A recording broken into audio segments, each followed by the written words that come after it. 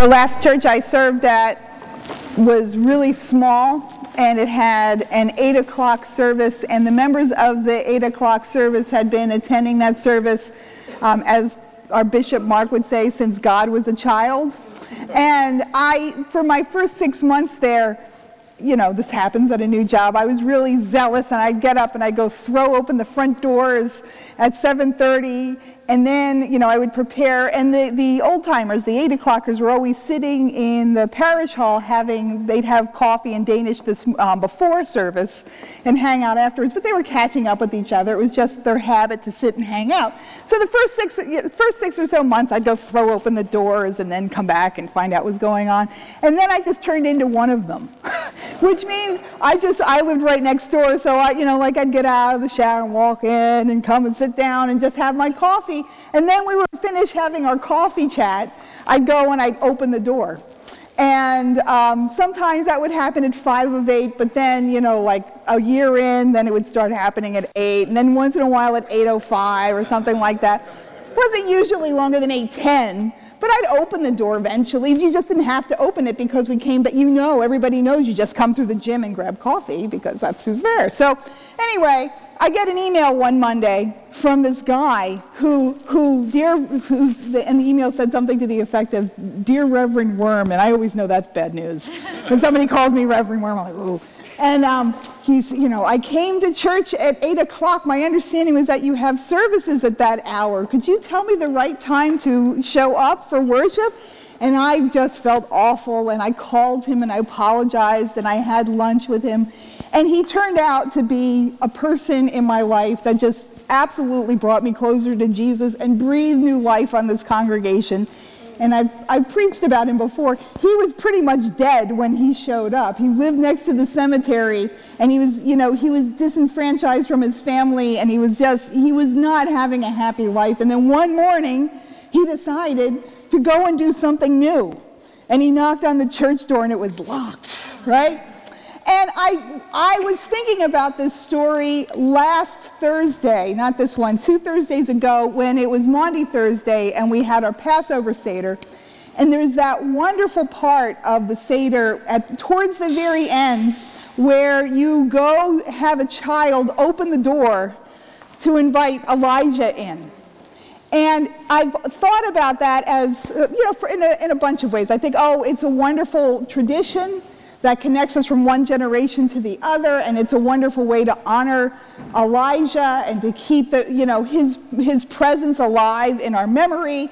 But then I thought about it, the other thing about opening the door, it's just like that door I didn't open when I was at my last church at 8 o'clock. The reason I didn't open the door was that I didn't expect anything new to happen, right? And the opening of the door is part of being a person of faith, is believing that God is going to do something new and being militant about that, having that as a stance of faith. I believe that is why you open the door. And it's why it's why you open the door at the Passover meal. And also, I think that it's so important to this gospel reading. Because it's been 2,000 years, we have this beautiful church, our Easter morning is always victory, and we're so excited and happy because Jesus is risen, and we have lots of fun at Grace in particular, I think, and so we're very excited. But this story that I just read from John brings us to the real Easter, and the real Easter is a little group of scared disciples cowering behind a locked door, believing that there is absolutely no hope that God is about to do anything new because Jesus is dead. And so their hope has died with them. And so they have a locked door because they live in a world filled with fear and dead ends and despair. And right into the middle of this, Jesus suddenly appears. And sometimes John will go on at great length and put all kinds of folderol and decorations around a story he tells and make it very detailed. He does it with the woman that washes Jesus' feet, and he does it with the raising of Lazarus. There's all these wonderful details. But in this story, Jesus just suddenly shows up. He says once he's not there, and suddenly he's there. And there's no explanation given. How did that happen? Did he just walk through the door? Was there a beam of light and he was suddenly there? How did it happen? And I love that we're not given any explanation, because if you're a person who's had Jesus just suddenly show up in the middle of your anxiety and despair, you know that's exactly what happens. Ask somebody who's had the presence of Christ come into their moment of hopelessness in the form of another person or something that happens. They won't be able to tell you. He just was there. That's the witness. He just suddenly is there. And he says to them, the thing that he says first is the thing that you're going to say after I stop preaching. After he says, peace be with you. Peace be with you. That's why we say the peace. But I think it also speaks to what I was telling you about in the middle of your despair or anxiety, or you're reading the paper and it's depressing you, right in the middle of that feeling of grief or hopelessness or resignation, that the world is always going to be the same, Jesus just suddenly appears and says, peace. He brings them peace. And basically, he's preparing them, he's forming them to go out and be his disciples. And the first thing he says is right in the middle of that closed off world where you've drawn the shade, he shows up and says, you as my people are a people of peace.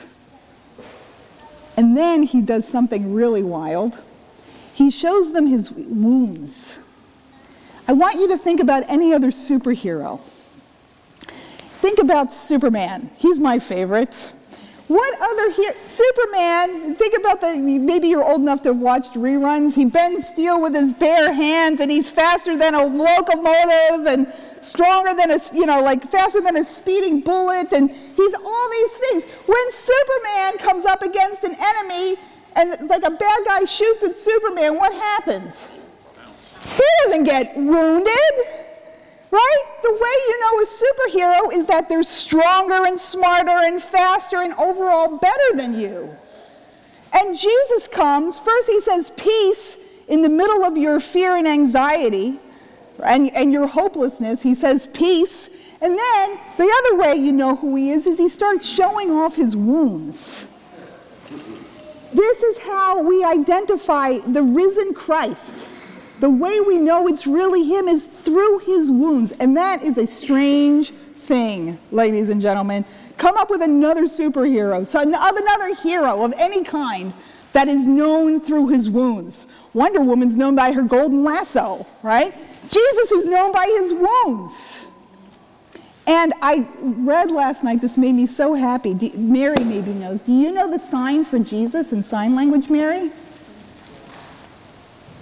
Oh, that's a J, but it's also this, right? Known by his wounds. This is the sign in American Sign Language for Jesus. You know him by his wounds, right? So this is how we know this guy. And I feel like you can't really identify with this until you've experienced your own suffering. I didn't understand it when I was younger. And now I feel like I'm starting to understand it. And one of the ways that I first came to understand it was right after 9/11, when I was involved in starting a support group for people who had been widowed because their spouses had died in the towers.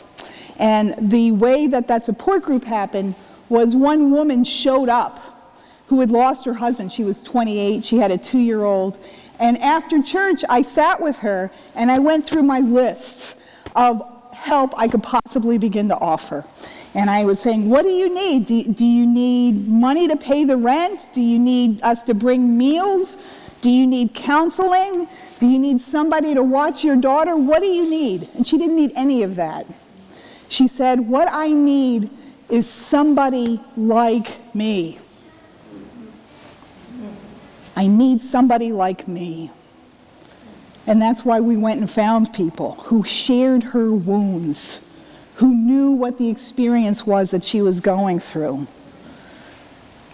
The way that we know Jesus is when in our own suffering we see him. And he knows who we know who he is because he understands us. He understands our wounds. And right in the middle of those wounds is where he says, I bring you peace. I think this is also really important because sometimes in the world, the message we have, especially if we're looking at somebody who's supposed to bring us new life, is there's a possibility, you could imagine another story with Jesus, and I think this would be the culture of the world that it is, as it is now. Jesus should storm in and say, what's wrong with you? You're a bunch of cowards. Go on out there and do good work and pull yourself up by your bootstraps and stop being a bunch of idiots and get it together. Lose that weight, right? Get your taxes done. Whatever it is, just, achieve. You're supposed to be better than this. You should have a better job than this. You should be a better friend. Why do you keep messing everything up? Get your act together finally. That could be Jesus. That's not our Jesus. Our Jesus goes deep into the middle of the pain of your life and says, you're going to know me. You're going to know me in your pain because I'm going to breathe peace upon you. And then, even worse, he says, not only am I going to breathe peace upon you, I'm going to send you out. I'm sending you out to breathe your peace upon this broken world. Sometimes in church, this is a snag that happens for us. Sometimes church thinks that it's the destination instead of the departure terminal, right? Have you ever been at a church like this?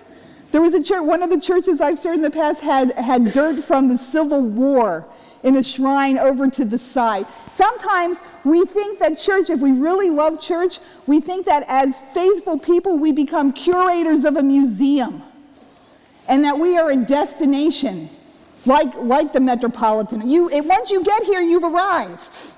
But that is not what Jesus is saying. Jesus is saying, you will come, you will know me in your own pain. I will breathe peace upon you. I sent you out as a militant people who are militant about breathing peace on the world, and I send you out. Right? That's what's going on in this story in the Gospel of John. And then here we have Thomas. And Thomas is the disciple that wasn't there. And I resonate with Thomas. I read a commentary last night about how Thomas is also known as the twin.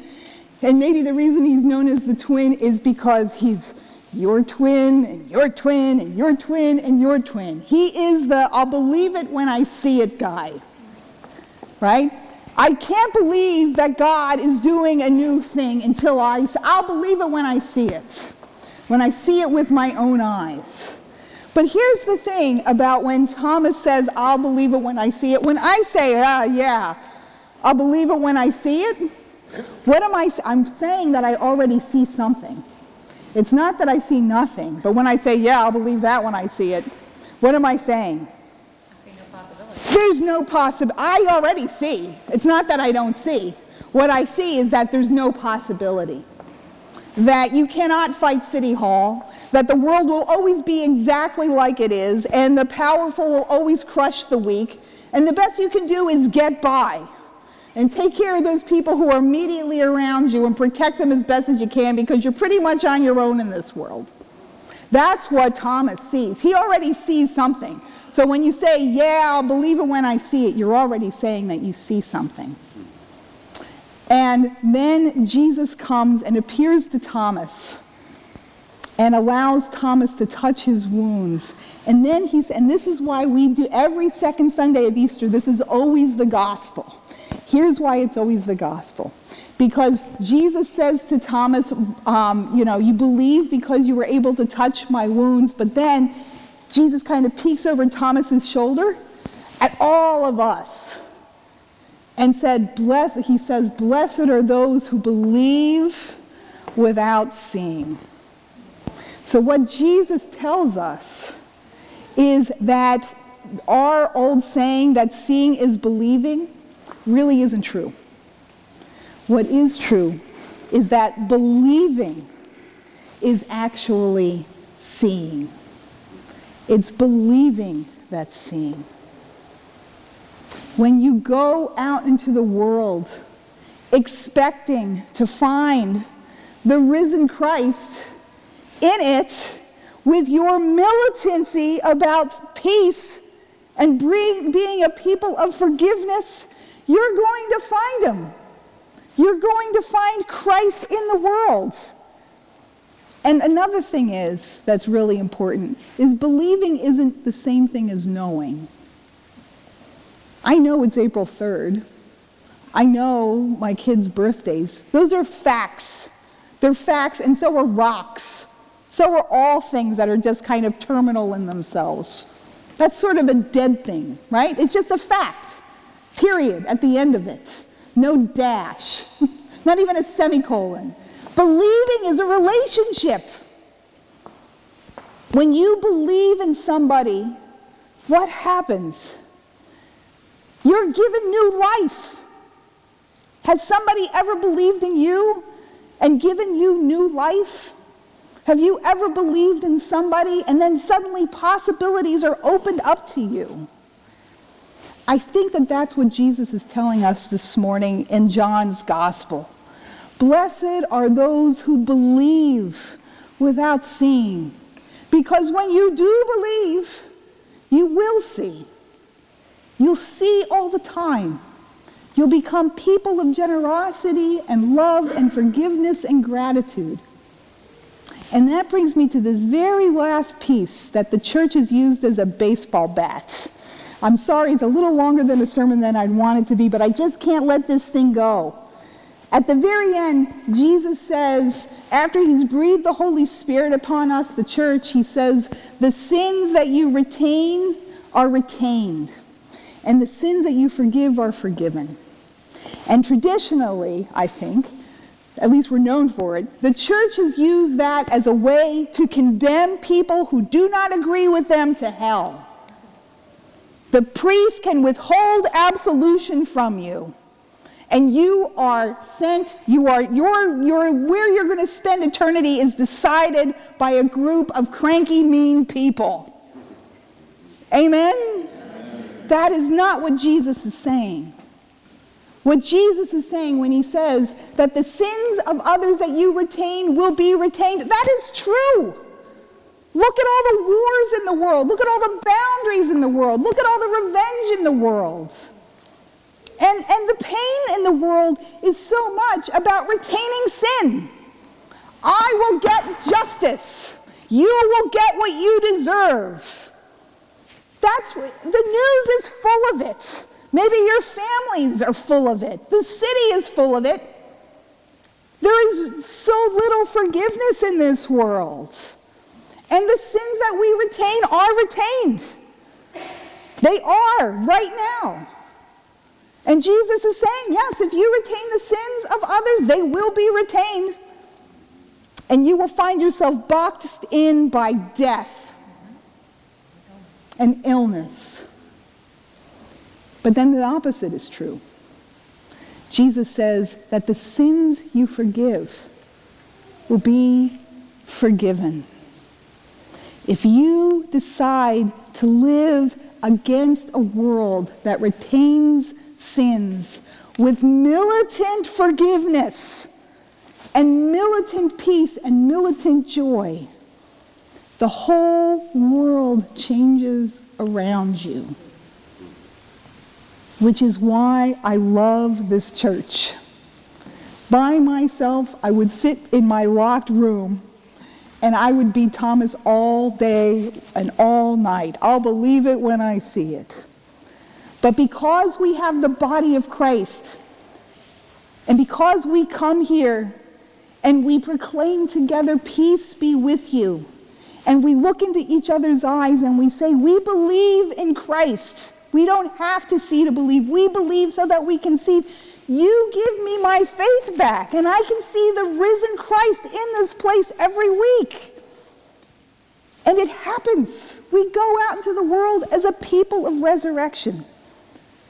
So brothers and sisters, let us love one another and be at peace with one another and forgive one another. Because love is of God. And every time we do, Jesus is resurrected from the dead once again. Amen.